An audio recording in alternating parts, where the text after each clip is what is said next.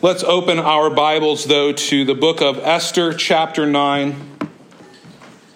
Esther, chapter 9. We are finishing this book today, this book of Esther. We will be going all the way through the end of the book. And then next week, we'll start in a little 5-week mini-series on what are called the doctrines of grace. And those are our specific doctrines of the church that pertain to God's sovereignty and salvation. So we're going to do a little 5-week on that, and then I believe we'll be moving right into the book of James from there.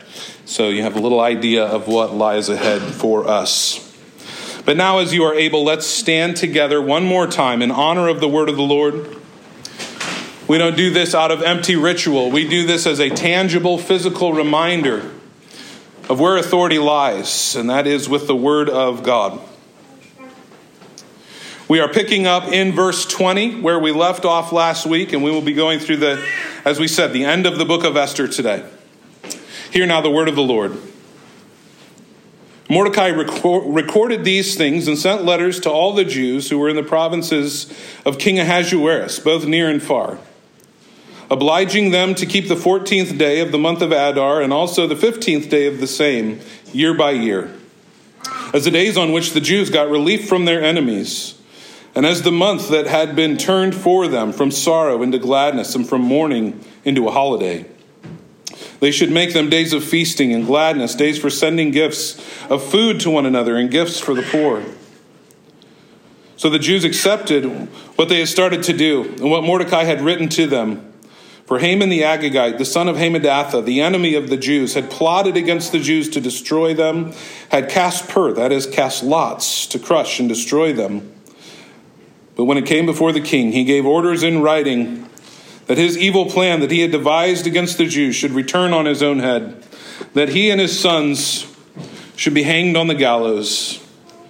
Therefore they called these days Purim, after the term Pur. Therefore, because of all that is written in this letter, and of what they had faced in this matter, and of what had happened to them, the Jews firmly obligated themselves and their offspring and all who joined them, that without fail they would keep these 2 days according to what was written at the time appointed every year, that these days should be remembered and kept throughout every generation and every clan, province, and city. These days of Purim should never fall into disuse among the Jews, nor should the commemoration of these days cease among their descendants. And Queen Esther, the daughter of Abihail, and Mordecai the Jew gave full written authority, confirming this second letter about Purim. Letters were sent to all the Jews, to the 127 provinces of the kingdom of Ahasuerus, in words of peace and truth, that these days of Purim should be observed at their appointed seasons, as Mordecai the Jew and Queen Esther obligated them, and as they had obligated themselves and their offspring with regard to their fasts and their lamenting. The command of Esther confirmed these practices of Purim, and it was recorded in writing.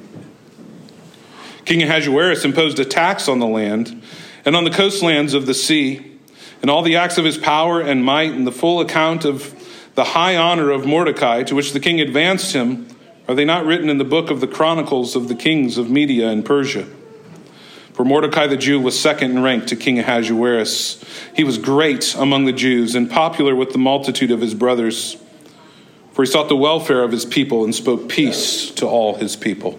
Let's pray together. Almighty God, thank you for your living, supernatural, inerrant word. Lord, for this good and pure and perfect gift that you have given to us. Thank you, Lord, that by your Spirit working through your word, you give light to our understanding.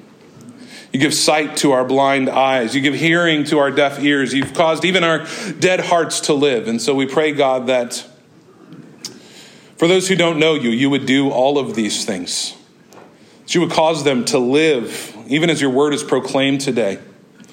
Pray for your people, Lord, that we would be transformed more into the likeness of our Savior by your Spirit's working through your word. And I pray for myself as I proclaim your word. The words of my mouth and the meditations of my heart would be pleasing in your sight, O Lord, my rock and my redeemer. In Jesus' name, amen. Amen. You can be seated. Well, my whole life since I was a little kid, one of my favorite places on earth has been Gettysburg, Pennsylvania.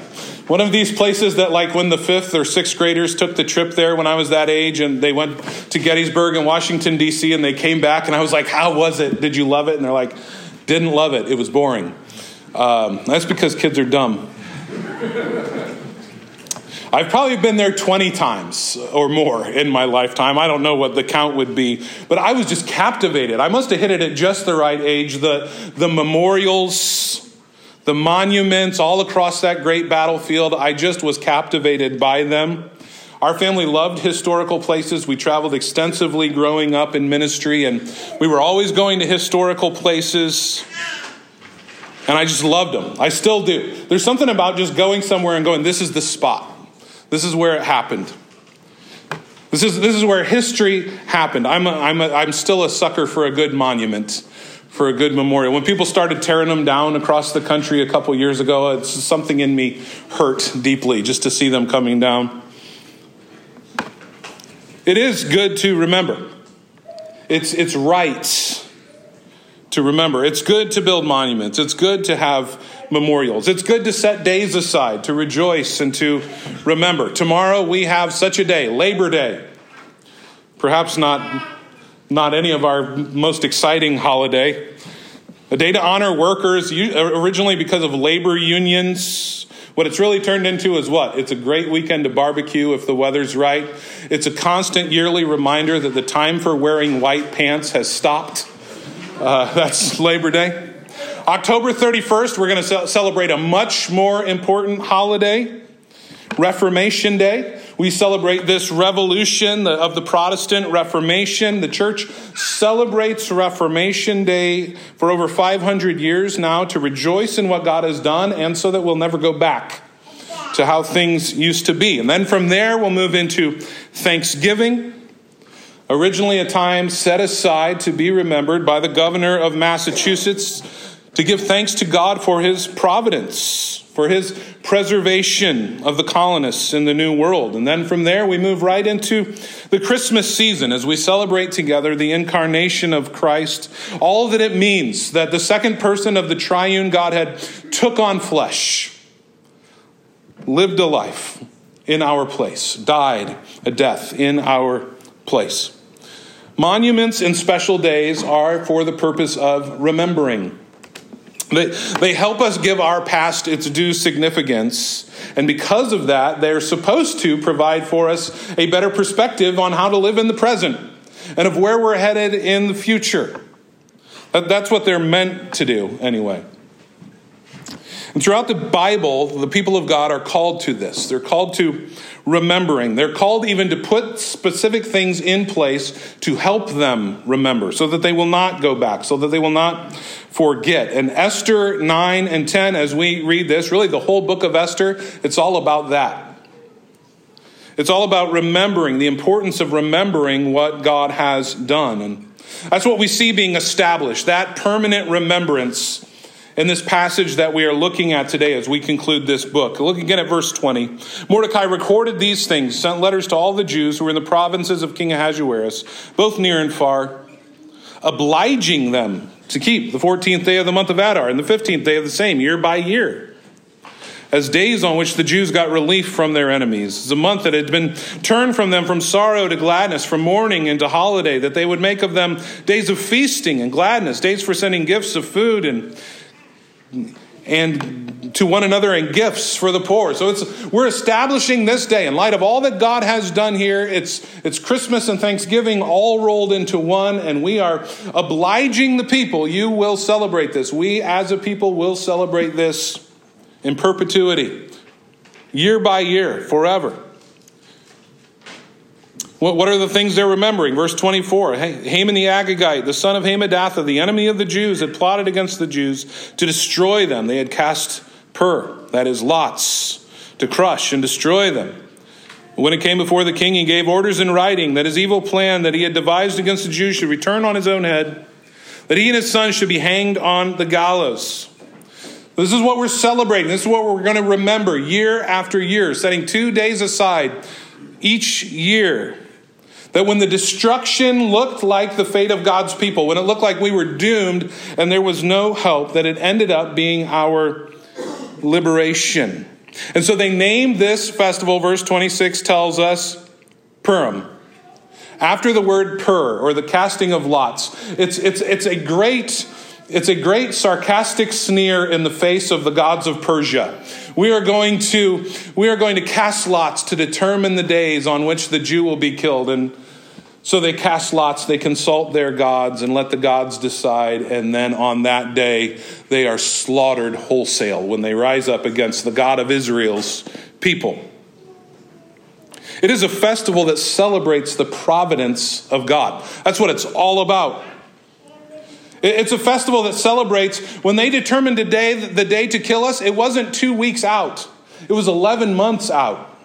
And we had time to prepare, and we had time to train, and God had time to work in all these little details to prepare his people to be spared. And we've seen and we've highlighted God's working behind the scenes, providentially, in every detail of the book of Esther, even in Haman's evil actions. And his actions were evil, and we need to remind ourselves yet one more time that God didn't force him to do those things. Haman did what Haman wanted to do. Every character in this story has done exactly what they wanted to do every step of the way, and yet at the end of this story, we discover this, that God has been orchestrating everything. Even in the casting of lots, and even in the naming of this entire celebration after the casting of lots, it calls our mind to Proverbs chapter 16, verse 33. The lot is cast into the lap, but its every decision is from the Lord. Every time the dice are rolled, it is God who determines the outcome. And so everything that happens, even every roll of the dice, is under the sovereign control of God. By the way, the next 5 weeks when we are studying the doctrines of grace, that's what they're all about. It's the sovereignty of God, even as it extends into salvation. So then, as we've been studying the book of Esther together, we have discovered that the fate of God's people was not resting on the roll of the dice. It was not up to random chance. God's people were not bobbing about in this ocean of chance and just things happen to us and there's nothing that can be done about it. They weren't held in the grip of some blind and deterministic forces either. Their fate was not held in the hands of the most powerful people in the entire world, of this Persian Empire that dominated the whole world, of King Ahasuerus, who we know as King Xerxes, as in the hands of Haman, his second in command. No, what we find is the people of God were under the direct providential care of the one who not only made all things, but is working all things together. He's working all of the events of life together. As the Apostle Paul says in Ephesians 2, according to the eternal counsel of his own will, where he is bringing all things in heaven and on earth under the authority and rule of the Lord Jesus Christ. That's what we see as we look at the totality of this story of Esther. And so, not just in Esther, but every event in history, every discovery of science, every political election, every dramatic moment of our own lives ultimately will serve the purpose that before the throne of the Lord Jesus Christ, every knee will bow. Every tongue will confess his lordship. And so this feast of Purim, it's a celebration of all that. It's a celebration of the providence of God. And this feast is established so the people won't forget that. It's established to remind them of that. This is the pattern for God's people throughout the Old Testament. We sang about it this morning in one of those great hymns of the church. Here I raise my Ebenezer. Here by thy great help I've come. I can remember as a kid, I love Scrooge as well. And it's neat that we're singing about him this morning, but I don't understand. I'm not making the connections. We, by the way, we're not singing about Scrooge when we sing those words. I remember once in a former church, someone requested that we change the words of this song. Nobody knows what Ebenezer means. So sing, here I raise my cup to thee, Lord. And I was like, no, you weirdo.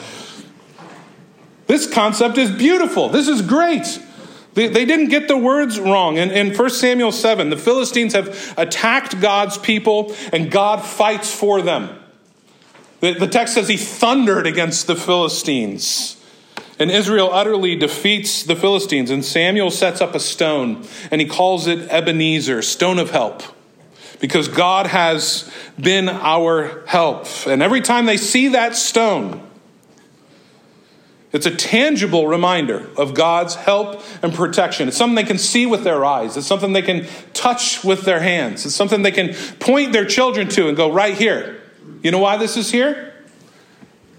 Because God fought for us, because we are his people, because he has never abandoned us, because we belong to him, because our God triumphs over all other gods, because every knee will bow before our God. Joshua does something similar when he makes a stone monument, and he says, when you bring your kids here, and when future generations come and they bring their children, you will tell them here what God did for us. Without those stones, there'd be no remembrance. Without those stones, there'd be no tangible thing to point your children to, and even to remind yourself when you see them. That's why we have monuments, by the way. They are tangible reminders. Right here on this spot, this is what happened.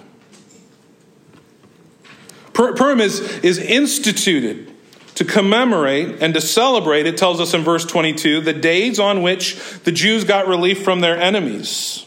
It was the month that had been turned for them from sorrow into gladness, from mourning into holiday. This is not a celebration of the killing. This is not a feast where we get together and we eat lots of food and we drink good wine and we give gifts and we revel in all the bloodshed.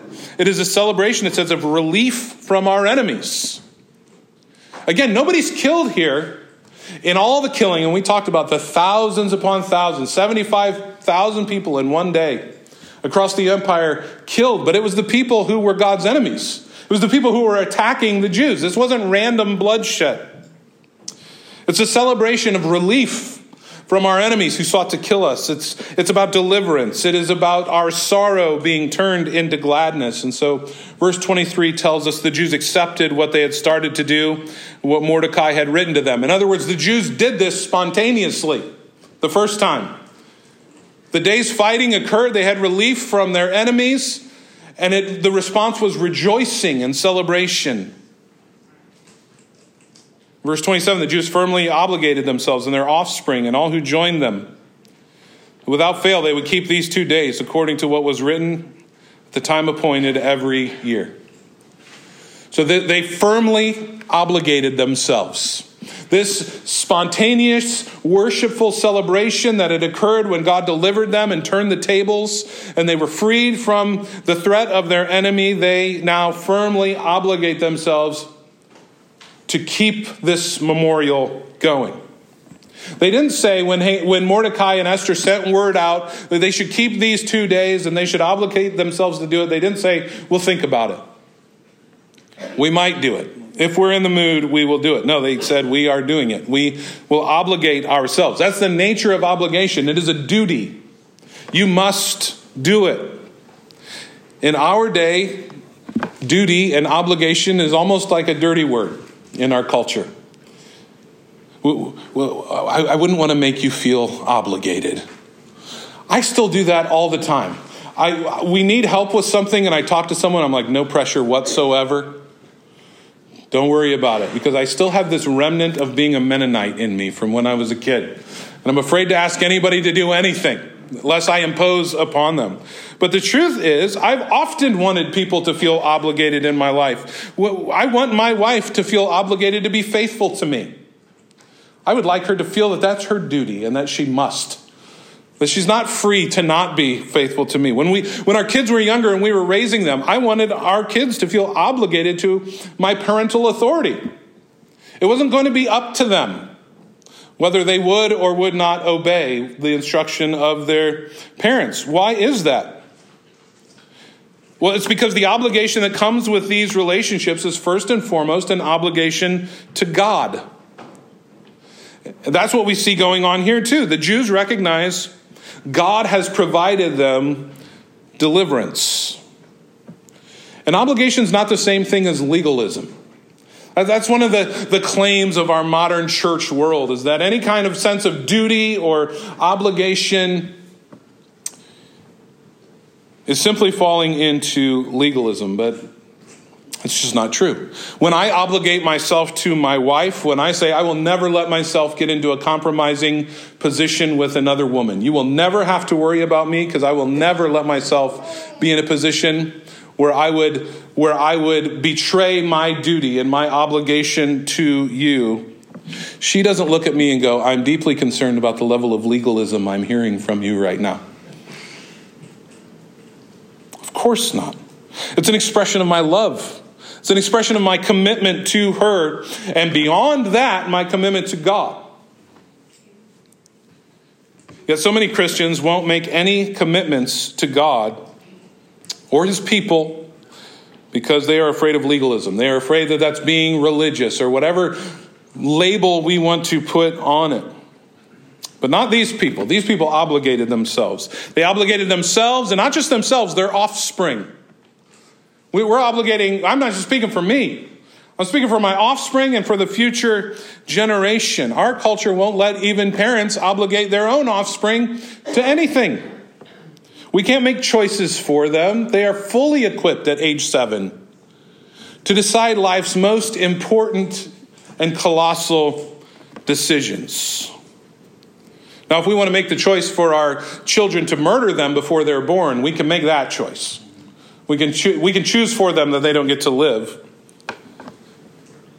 But if we want to make the choice about whether little Bobby becomes little Jennifer, no, we don't get that.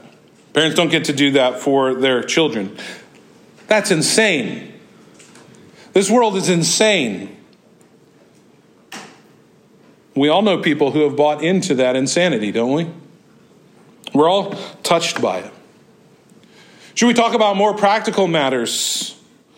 Like parents deciding letting their teenagers decide whether they come to church or not. I wouldn't want to force them. Let me just tell you, I've been in pastoral ministry a long time. I've seen where that road ends. And it is not where you want your child. These Jews obligated themselves. They obligated their children. They even obligated, it says, all who join them. If you remember back to the end of chapter 8, when Mordecai's edict went out across the empire that the Jews could defend themselves, a lot of people decided, I would also like to be a Jew. Fear of the Jews fell on the people. Well, the Jews obligated them too now. You're one of us, so you're doing this. Our willingness or unwillingness to obligate those who are within our own sphere of authority, it speaks to them about the things that are actually important to us, about the things that are vital to us. When a parent says to their child, I'm not going to force them to go to church, it might make them start thinking weird thoughts about the church. Let me just tell you, you've communicated to them what you think. What you think about how important it is. What you think about what matters. I'm not going to expect them to live like a Christian. The older they get when they're teenagers, we've got some rules in our house. But no, you are telling them what you think matters when you do that. Notice how comprehensive this obligation is. Verse 28, that in these days should be remembered and kept through every generation, in every clan, province, and city, that these days of Purim should never fall into disuse among the Jews, nor should the commemoration of these days cease among their descendants. That is quite a commitment. Every single one of us, for every generation, for eternity onward. That's how great this deliverance was. They were destined to be destroyed, completely annihilated. And so every person, for every generation, forever, they have obligated to commemorate and to celebrate and to recognize this feast of Purim. And that is exactly what they did. Such that when the Nazis were in power and the places that they were in power, because they understood the power of this story, because they understood what Purim represented, in Nazi prison camps, if you had a copy of the book of Esther, it meant your immediate execution. You could not have the book of Esther in your possession. This book that a lot of Christians are like, well, it's kind of a nice story, but who cares? No, it was execution if you had a copy of this book immediately. And so many Jews who had this book memorized, they would come together and they would craft their own copy of it, because in this story was hope. In this story was a God who they knew would not abandon them. Purim is still celebrated by all the Jews 2,500 years later. Why is that? It's because of Esther 9. It's because of Esther chapter 9, what we just read today. That's why they still celebrate this. And this, I think, should turn our minds to the gospel, which is a much greater story than Esther, which is just a dim shadow. It should motivate.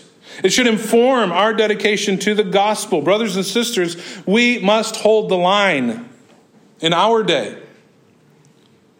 We must instill it in our children intentionally, consistently, aggressively even. We must uphold it in our generation and from generation to generation, so that 1,000 years from now, should the Lord tarry, there will be those who will look back and say, it was because of my father. It was because of my grandfather. It was because of my great-great-great-great-grandfather. That's why I'm walking with the Lord today. So they will say to their children, as they look at the Ebenezer that is your picture, in whatever form pictures look like in that day, and they'll say,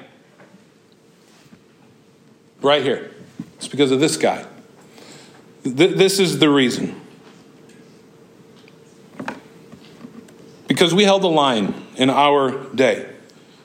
Because you were obligated when the world around you said you don't need to be obligated to anything. When the Christian culture around you said you don't need to be obligated to anything. You can do your own thing. Whatever feels right, however the Spirit's leading you. Because the world says it's all about right now.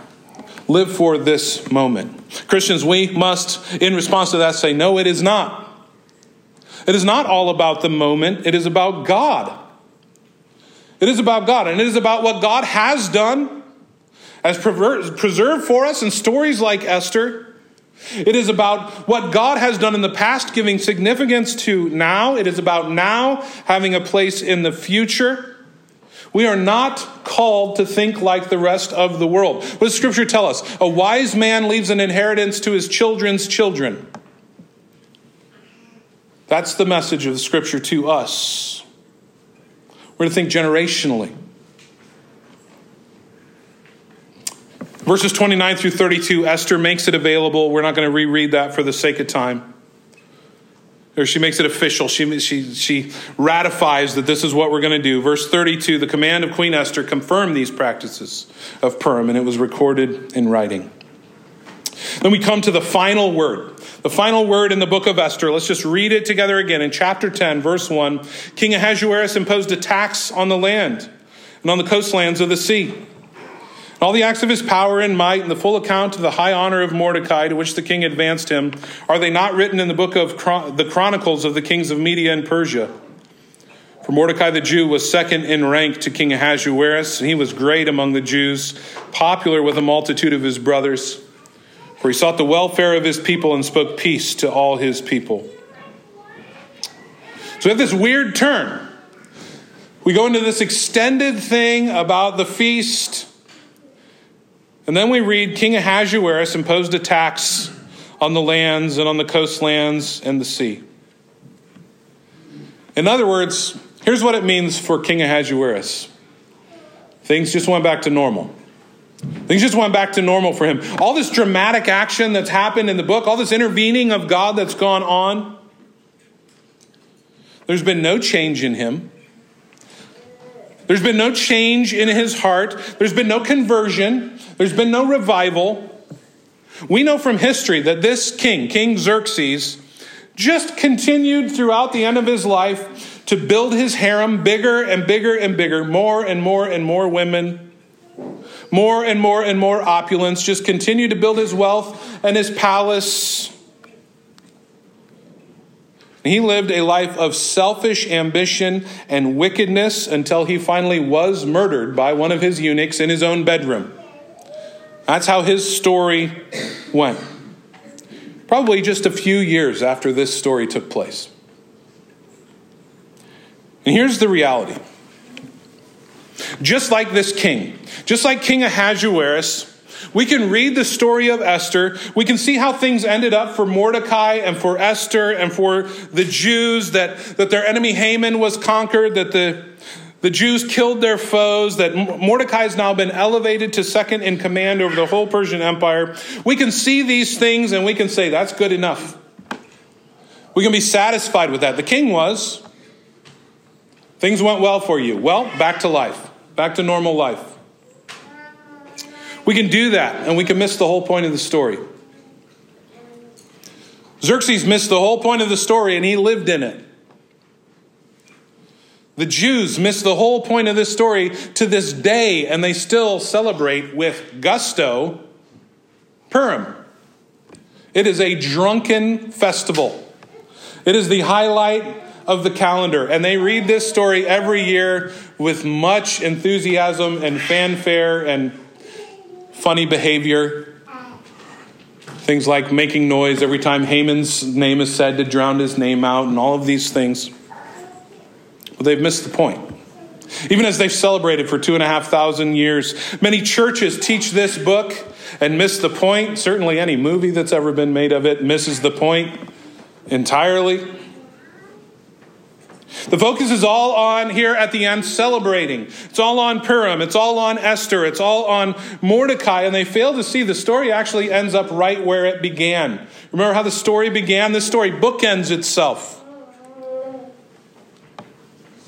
with Ahasuerus doing exactly what Ahasuerus wants to do. Celebrating himself. Now, of course, at the end of this story, some good things have happened. The story doesn't conclude with the drunken orgy that the story begins with. That's a positive. Esther and Mordecai, for their part, have been transformed. That's very good. God's people have been delivered. Haman has been cast down. All of these things are very good, and we rejoice. God has worked mightily in this story. His providential hand was seen from the start to the finish. And yet, as Christians who know the whole story, it shouldn't leave us satisfied as we come to the end of this. It should leave us longing for more. It should leave us longing for a better king and a better kingdom. For a king who is righteous and who is just and holy and wise, and for a people who look like their king. We should hunger and thirst for something so much better than we get in this Persian Empire and those who live in it. The final words of the book are this: Mordecai sought the welfare of his people and spoke peace to all his people. That is great. That is great. But Mordecai is not leading them into true and lasting peace. Mordecai is not the one that the prophets have spoken about. He's not the one we've been waiting for since Genesis chapter 3, where that first promise, that first gospel comes in the garden from the mouth of God, spoken to the serpent, saying that the seed of the woman will crush his head. Mordecai's not that guy. He's not the one Isaiah speaks of in Isaiah chapter 9, verse 6. For to us a child is born, to us a son is given. The government shall be on his shoulder. His name shall be called Wonderful Counselor, Mighty God, Everlasting Father, Prince of Peace. Of the increase of his government and of peace there shall be no end, on the throne of David and over his kingdom, to establish it and uphold it with justice, with righteousness from this time forth and forevermore. The zeal of the Lord of hosts will do this. Friends, we need this king. We need that kingdom. That's the Savior that we need. How easy it is for us to settle for 2 days of celebration instead. For us to settle for some association with earthly honor. To settle for some superficial peace that's here today and gone tomorrow. To settle for trusting in wealth, which is fading away. But all that's good in this story, and by the time we come to the end, there's much good. All that's good is just the faintest of shadows of the true good. God's not mentioned in this story, as we've said many times. That's because he was largely forgotten in those days by the people who are involved in this story. Those who remained in the Persian cities, those like Mordecai, those like Esther. They had trusted in a pagan society for their salvation, as many do today. As we look around and see how things are going with our nation, that's how we think things are going with all of God's universe. That's how we think things are progressing in the plan of God. We look to them. We trust in them. We look to the culture around us and we think if we could only live in such a way as to not draw their angry attention, and just have them like us. These Jews thought they'd be better under the pagan rule of a pagan empire than under the direct theocratic rule of the God of Israel. And apart from God's work in us, we're just like them.